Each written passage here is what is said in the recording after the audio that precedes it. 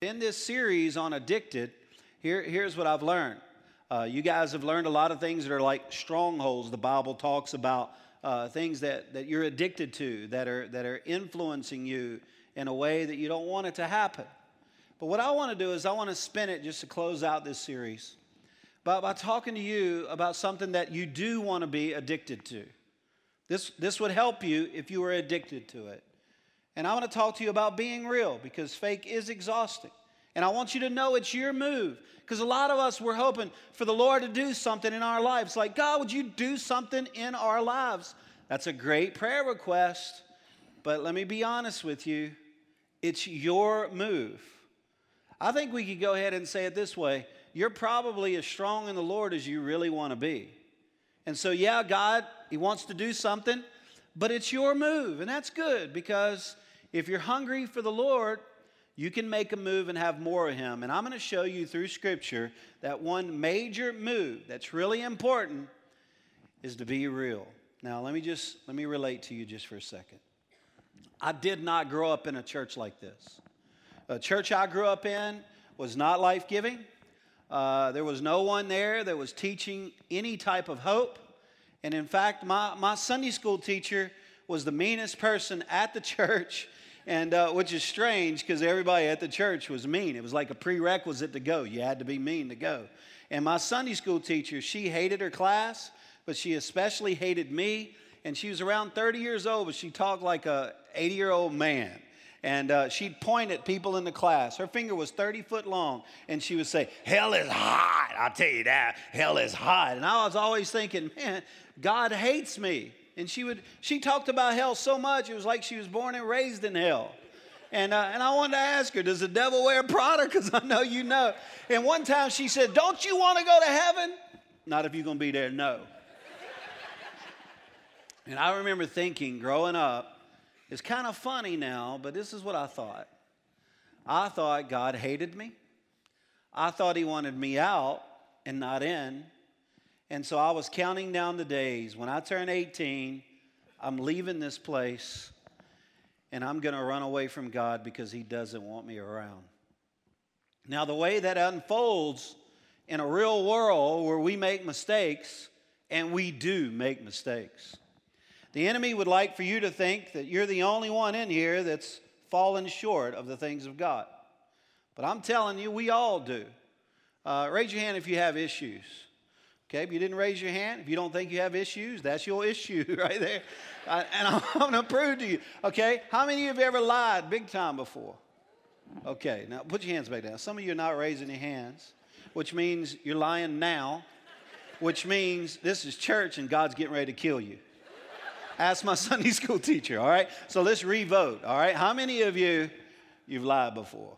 All right, even the big liars are raising their hand now. How many of you have ever stole anything? Come on, bro. Even a People's Church ink pen? Okay. You got 3 of them in your pocket right now. Okay, how many of you have ever procrastinated way too much? Look at this place. A bunch of heathens up in here. The real procrastinators didn't raise their hand. They'll do it later, like 30 minutes from now. All right, let me tell you about a mistake my wife made, because I'm more confident talking about her mistakes than mine. When we first moved to Arkansas, we wanted to plant a church, and we knew that we wanted to be a church like this. We wanted to be a church with integrity and purpose. But you can't tell everybody what your reputation's going to be. You just live right and hope for the best. And, my son, who was 4 years old at the time, 5. He was going around telling everybody that he was the pastor's son because he was leveraging that for an extra cookies and kids ministry. And my wife was like, "Tiffany, she's just not going to put up with that." So my wife went over to him and said, "Are you going around telling people that you're the pastor's son for extra cookies?" "Yes, ma'am, and it's working good." She goes, "No, that's not how we roll at the BZ house." She goes, "That's not what you do. You don't go around telling everybody who you are. You just go around and you tell them your name is Tanner, and that's good enough." "Yes, ma'am." "You hear me?" "Yes, ma'am." So remember, we're trying to have a good reputation. So the next weekend, he walks into the church, and a lady saw him and said, Now, aren't you the pastor's son? And he said, well, I thought I was, but my mom said I'm not.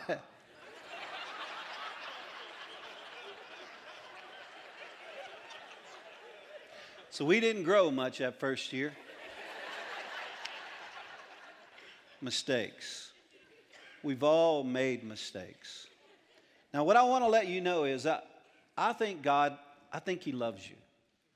And I think He wants you to learn things ahead of time. We're going to learn from the hard knocks of our life. We're going to learn from the bad days. But God would love for you to learn before you have a hit upside your head or whatever it might be. It's like when you're raising kids. There are times where you say something, they're running through the house and don't forget, whatever, you know. But there are other times where you call them over and you grab them by the face and you say, what I'm about to tell you is huge. Because you know it can save their life. You don't teach your kid, you don't just want them to learn the hard way. If you love your kids, no one's raising their kid like this. Like, hey, come over here. You're 3 years old today. I want to teach you about electricity and what it can do to the human body. So lick your finger and stick it up that outlet. See how it zapped you? Now get up. Get up. Don't ever do that again. That's bad. Yes, sir. Okay, now take that same finger, the one you're holding on to, and I preheated the oven. And I'm going to show you what an oven can do. Don't ever touch a stove like this. See how? Now, that's enough for today. Tomorrow, I'll teach you about traffic. Okay. You wouldn't teach your kids that way. Why? Because you love them. You want them to learn early. God is totally in love with you. He wants to give you hope. He wants you in, not out. So it's your move, but a lot of us, we won't make moves because we think God is mad at us. This is the reason why I tried to run away instead of running to. So it's your move. The first type of move that I think is important to understand, and before we get into that, I want to read this passage of Scripture that identifies everything I'm trying to say. Hebrews chapter 10, we're in the series Addiction, and we're talking about being addicted to being close to Him. Look at this. Therefore, brothers, since we have confidence. Now, everybody say confidence. But say it with swagger, like with confidence, all right? Confidence. One more time. Confidence. That right there. I've been a believer now. Since 1981, I dove into the things of God. I've been in the ministry for 27 years, and this right here is missing in people's lives. You talk to them about their hobby. Yeah, man, I can hunt, or I'm a good basketball player. They got confidence. But when it comes to their purpose, their dreams, they can't even hardly look you in the eye. The insecurity, people walk into a room, others are laughing. They immediately think they're laughing at me. Something's wrong. And the penalty that comes with that. So this word confidence relates to that type of addiction, how we can break it. But confidence to do what? To just get in the church, just sit in a chair somewhere? No. Confidence to do this, to enter. This is a move. To enter the most holy place. What? That's right next to God? How's that going to happen? Only one way. By the blood of Jesus. By a new and living way open for us through the curtain that is His body. And since we have a great priest over the house of God, here's another move. Let us draw near to God. How do you do that? With a sincere heart, man. In full assurance of faith, having a heart sprinkled to cleanse us from a guilty conscience. That's a problem. That'll keep you from moving. And having our bodies washed with pure water, let us hold unswervingly to the hope we profess. For He who promises faithful. And let us consider how we may spur one another on toward love and good deeds, and let us not give up meeting together, as some are in the habit of doing. But let us encourage one another, and all the more as we see the day approaching. Years ago when I was in Bible school, I was struggling with my call. And one day the Lord just showed me. He said, Rick, I just want you to encourage people. That's all I need you to do, man. And I said, Lord, why is that important?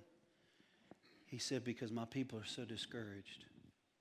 So I'm getting ready to encourage you, but I'm going to ask for you to be teachable. Because we're going to come from a different angle than perhaps you would think of. So the first thing I want to talk to you about, it's your move to have confidence in your approach to God. in your approach to God. Now, let me just say, God wants you close by. And here's a frustration that I have. I've had it for years. I've been in ministry a while, and it's really hard for me to hear the voice of God. And I've had arguments with the Lord about this. It's like, God, why don't you speak up? You're God. Lord, you can crank up serious decibels, but you whisper. Because in the Old Testament, it wasn't in the fire, his voice. It wasn't in the thunder. It wasn't in the wind. It wasn't in the earthquake. It was in the whisper. Why? His voice is described as the still, small voice. So God, why don't you speak louder? You could save me so much time. It's so hard to hear from you. And one day, the Lord showed me why. And my Sunday school teacher never taught me this. In my family, and this is how I got the illustration, in my family, we're all loud. I'm a Cajun person from New Orleans. We are crazy. We'll eat anything that lives in a ditch, first of all. And we're just crazy. We're not the smartest people in the world. You won't learn anything from us, but you're going to laugh a lot, all right? And so I remember one day in the house when we were making a lot of noise that the Lord showed me my daughter, Grace. She's the only whisperer in the house. We're all loud. And then we hear, it's like, what is that mosquito up in there? No, it's Grace. To hear Grace, we have to stop what we're doing and get close to her. I'm convinced that the reason why the Lord speaks in a small, still voice is because you have to be in close proximity to hear it, which is where he wants you. I'm going to tell you right now, I never thought that. I never thought the Lord wanted me around, and I moved away. I was constantly moving away. You think about some of the heroes of the faith. This will be funny, but it's so true. Jonah, he ran in the exact opposite direction from God, but God still used him. You talk about a comeback, he came back. We know that Noah, he was amazing, but he ended up being the father of all drunks. Abraham, way too old to be used by God. He was 100 and his wife was 100. God showed up and said, go to Babies R Us. It's time to have kids. At 100, that's nasty. Okay, let's keep going. Isaac, he was a daydreamer. Jacob, he was a liar. Gideon, he was afraid. Moses was a murderer. Have you ever thought about this? He had to bring down the 10 Commandments, right? Do you think he read them? Yeah. Well, one of them said, thou shalt not commit murder. He killed an Egyptian with a knife. But he still carried him down. If he'd have been like me, he'd have brought it down and said, and here are the 9 commandments. That's what I would have done. I don't know about you. That's why God didn't use me. Rahab, she was a prostitute. Samson, he liked prostitutes. David, he was an adulterer and covered it with murder. Elijah, that brother was suicidal. Isaiah, he preached naked for 3 years. That is also nasty. John the Baptist ate bugs. Probably my cousin. Jeremiah, he was way too emotional. He probably took bubble baths listening to Michael Bublé on Pinterest. Peter, he denied even knowing Christ. Zacchaeus, too small. Paul, too religious. It goes on and on. God used these people. Lazarus, that dude was dead for 3 days. He still made a move back to Christ. What is your excuse? I'll tell you what it is usually. Condemnation. Now, I'm just going to pastor you for a little bit. I'm not your pastor, but I know your pastor loves you. It's probably the reason why he had me come in as a pastor. That's why I have him come in to meet our church, because he's a pastor. But here's what I've learned. Condemnation is killing you. Condemnation. It's not what conviction is. Conviction is from the Holy Spirit. Condemnation is from the enemy, and it leaves you there to die and to rot and to give up. When you lose your temper, like this week, let's say Wednesday at 3 o'clock, you lost your temper. Condemnation comes in from the enemy and says, see how you are? See the way you lose your temper? How dare you say you're a Christian? You're not right with God. Everybody knows it. Now you're at church during worship. That voice came back. What are you doing clapping, singing? Your whole family's mad at you. Condemnation shows up just to discourage you. Conviction is from the Holy Spirit, and you have to have it to get right with God. And conviction, it shows up on the same scene, but it doesn't leave you there to die. It has one objective, to bring you close to the Father. Shows up and says, see how you lose your temper again? We're going to make this strong. Now here's what we need to work on. And he just lays it out. The Holy Spirit loves to draw us in, not out. You think about Peter and Judas, what they did. What they did wasn't much different. One betrayed, one denied. After Jesus rose from the dead, look what he did. He said, hey, ladies, go get the disciples. And this is what he said. This is very strange. He said, oh, yeah, and get my boy Peter. Why did he have to say, and my boy Peter? Because Peter was so discouraged after a mistake, he was going back fishing. He didn't think, if they would have just went and called the disciples, he would have said, well, it's everybody but me. And I'm totally convinced that if Judas would not have committed suicide, that Jesus would have said, hey, ladies, go get my disciples. Don't forget my boy Peter. And get Judas. I'm going to tell you right now, the Lord wants you in, not out. In. The condemnation had me running out, not in. The woman who was caught in adultery, she was thrown at the feet of Jesus. And I want you to see what happens to her.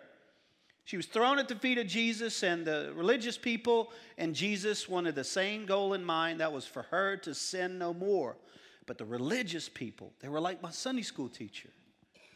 They wanted to kill her for her to sin no more. Where Jesus wanted to forgive her to sin no more. So this is how it outplays. They throw her at the feet of Jesus. We got to kill her. You know the word. And Jesus does know the word. And you do have to die without Jesus. But Jesus said, all right, let's kill her. This is what he said exactly. He said, let's kill her, but let's let the one who's without sin throw the first rock. And then he writes on the ground. We don't know what he wrote, but we all want to know. And one by one, they started dropping their rocks. They really freaked out. They dropped their rocks and they walked away. And this woman's, and Jesus says, ma'am, get up. And this was some of you haven't had this with the Lord yet. He said, woman, get up. He goes, where are those that condemn you now? She said, well, they're gone. And he goes, neither do I condemn you. Now go and sin no more. You talk about addiction? There is nothing more addicting than being forgiven by the Lord. And I'm convinced she didn't go back into adultery. Why? Because there's nothing that can compete with that. But if Jesus would have picked her up and said, you lucky, I just saved your life, you little trashy thing. I can't believe the lifestyle you have. Now get out of here and sin no more. She'd have went right back. And some of you, the reason why you keep going back is because you have no idea how much he likes you around. And that's where he wants you. Can I have an amen? The Spirit of God is asking for you to be around. Number two, this is huge. It's your move to dream dreams again. To dream dreams. I don't know how many people live in your home or how many friends you have, but you know the people that are around you who are dreaming dreams for God and who's not. It's a sad thing to be married to someone who has a dream for God and then they put it down. In fact, it's difficult to be married to them. Because we're all created by God to have a dream. And I just want to let you know that Joseph, when he was dreaming, the Bible says his brothers from a long ways off, they looked and they said, look, the dreamer is coming. People can tell in your family from a long ways away when you're dreaming and when you're not. Now, let's hold it right there. Don't you want to go to heaven someday? And I don't know if you know this. In fact, let's just vote. How many want to go to heaven? Let's just act like God's watching, all right? You want to get this right, all right? How many want to go to heaven someday? Okay, good answer. Now, let me follow up on that. When you get to heaven, I don't know if you've ever thought about this, because we're all going to die. You can Google it when you get home. It's like 100% of all people are dying. Even if all you do is eat healthy, nasty food. Only difference between you and I is you're going to die with a nasty taste in your mouth. But not me. I'm going double meat cheeseburgers. Boom. But when you get to heaven, you're finally in front of God. I don't know if you ever thought of this. And you see the enormity of him, the power of his name, the majestic side of him. there's going to be a chance that you'll think back to now. Maybe this is why the scripture says he's going to wipe away tears. There's a chance that you'll look back to now and you'll go, why didn't I go for it more? Why didn't I live on earth with confidence that God was this big? If I would have known he was this big, I wouldn't have pivoted away. I would have moved in. I would have dreamt more. I would have carried it out. I wouldn't have been so afraid. And I just want to encourage you to live now like he's really that big. Can I have an amen? Blind Bartimaeus, the Lord showed up because blind Bartimaeus was calling him. And Jesus walks over to this blind man. Everyone knew he was blind Bartimaeus. And Jesus looked at him and said, what do you want me to do for you? And I think that if I'd have been standing around, I'd have went like, Jesus, he doesn't know he's blind. Maybe Jesus is tired. I can't believe he don't know. Everybody knows he wants to see. Jesus knew that. Then why did he ask? Good question. I'm glad you asked me. He asked because Jesus loves to hear what you're dreaming about. When I'm around, Herbert, when I'm around anybody on this staff, and I look at them and I say, look, I don't want to hear about the dream anymore. Herbert's going to say, let me just tell you one more time. There's no way to get him to stop dreaming. And I just want you to know to dream dreams for God again. What is it that he's trying to do in your life? What is it that he wants to use you in? And the reason why this doesn't happen a lot of times is for the next reason. Number 3, it's your move to be confident in your approach toward others. Now, I know your pastor already covered this on speaking about fear, and that is an addiction. Let me just say it this way. Let me bring one more thought to it. What you are usually called to do and anointed to do is almost always where you are most afraid. You can just go ahead and know. It's like a lockdown. And it makes sense. The enemy, like I was afraid of public speaking, but I know that God called me to be a pastor, and you actually need to be able to do that a little bit. My wife was afraid to be a senior pastor's wife.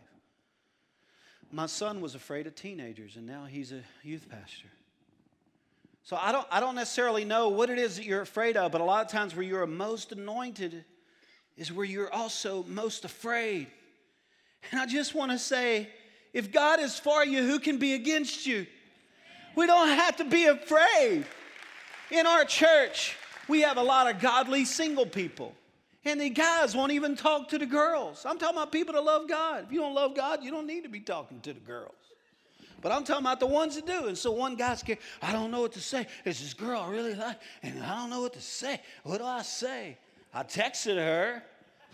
It's like, come on, bro. We dated for 3 months and broke up on a text. You never even talked to her. That's not going out. You got to say something. So he came over. He goes, well, what do I say to this girl? I said, well, we have scones in our foyer. Just go over to her and say, you want a scone? We got rednecks in Arkansas.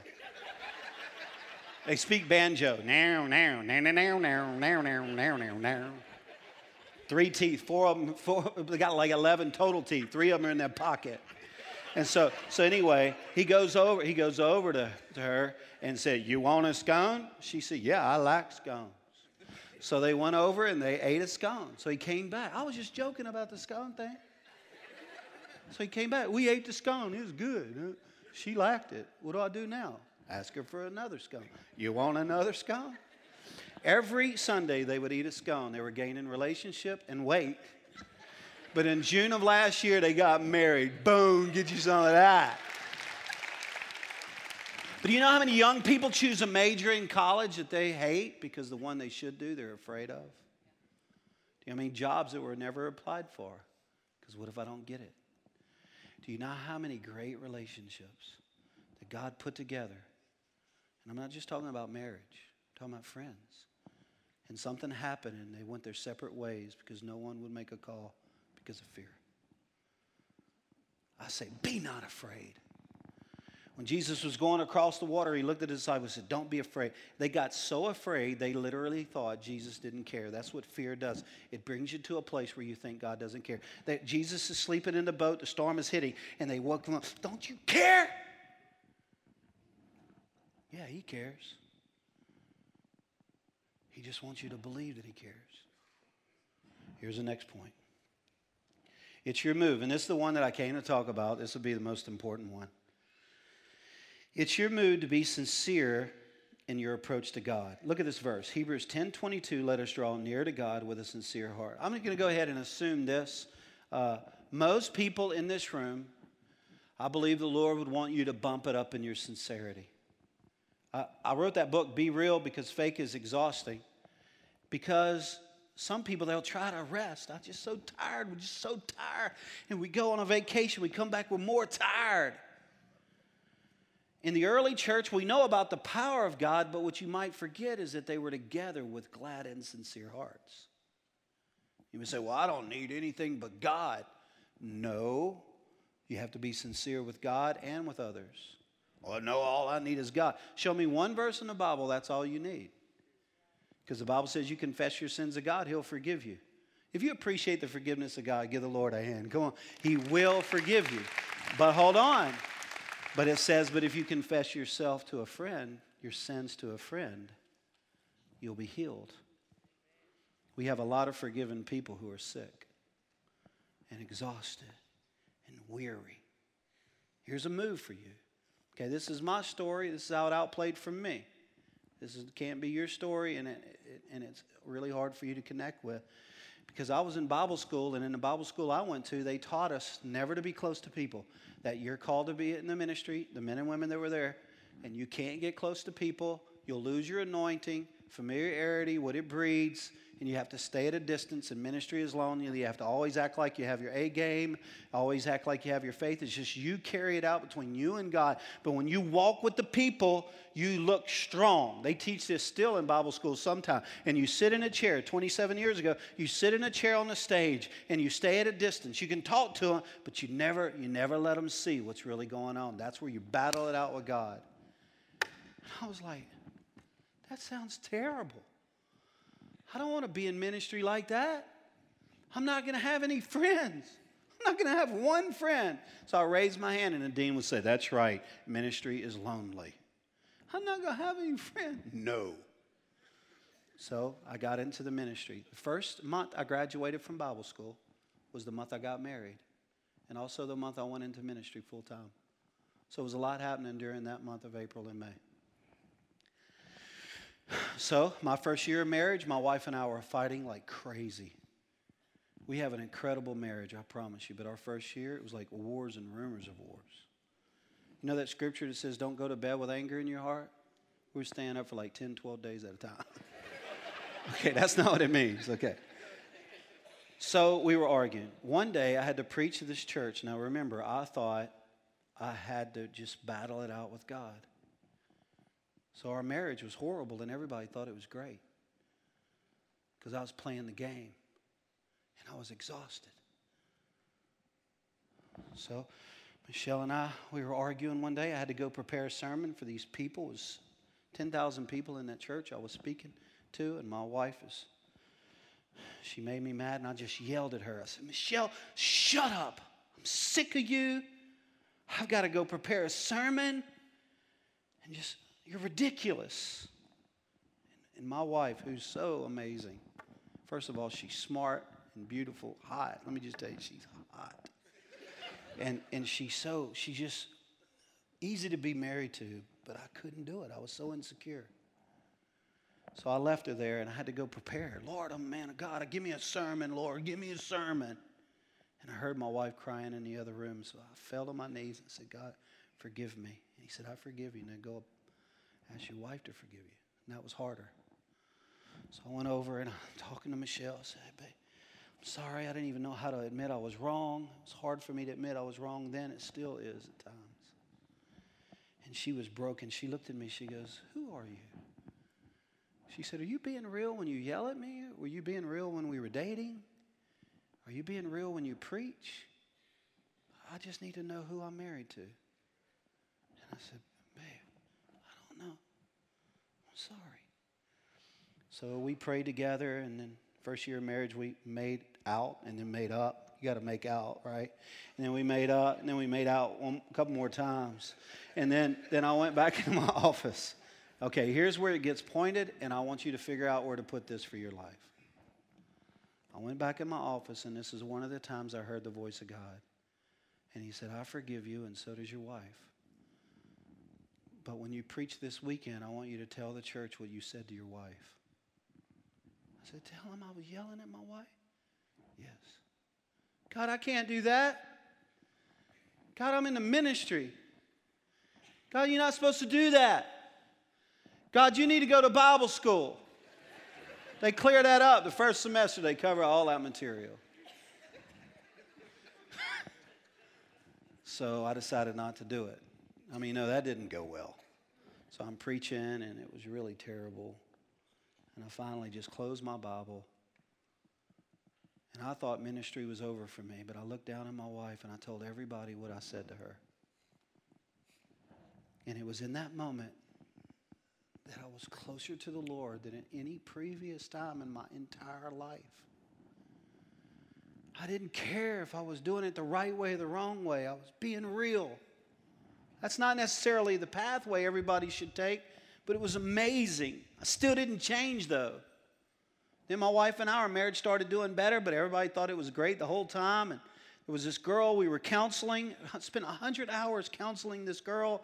My wife was always with me. She was depressed. I didn't understand depression then. This is sort of embarrassing.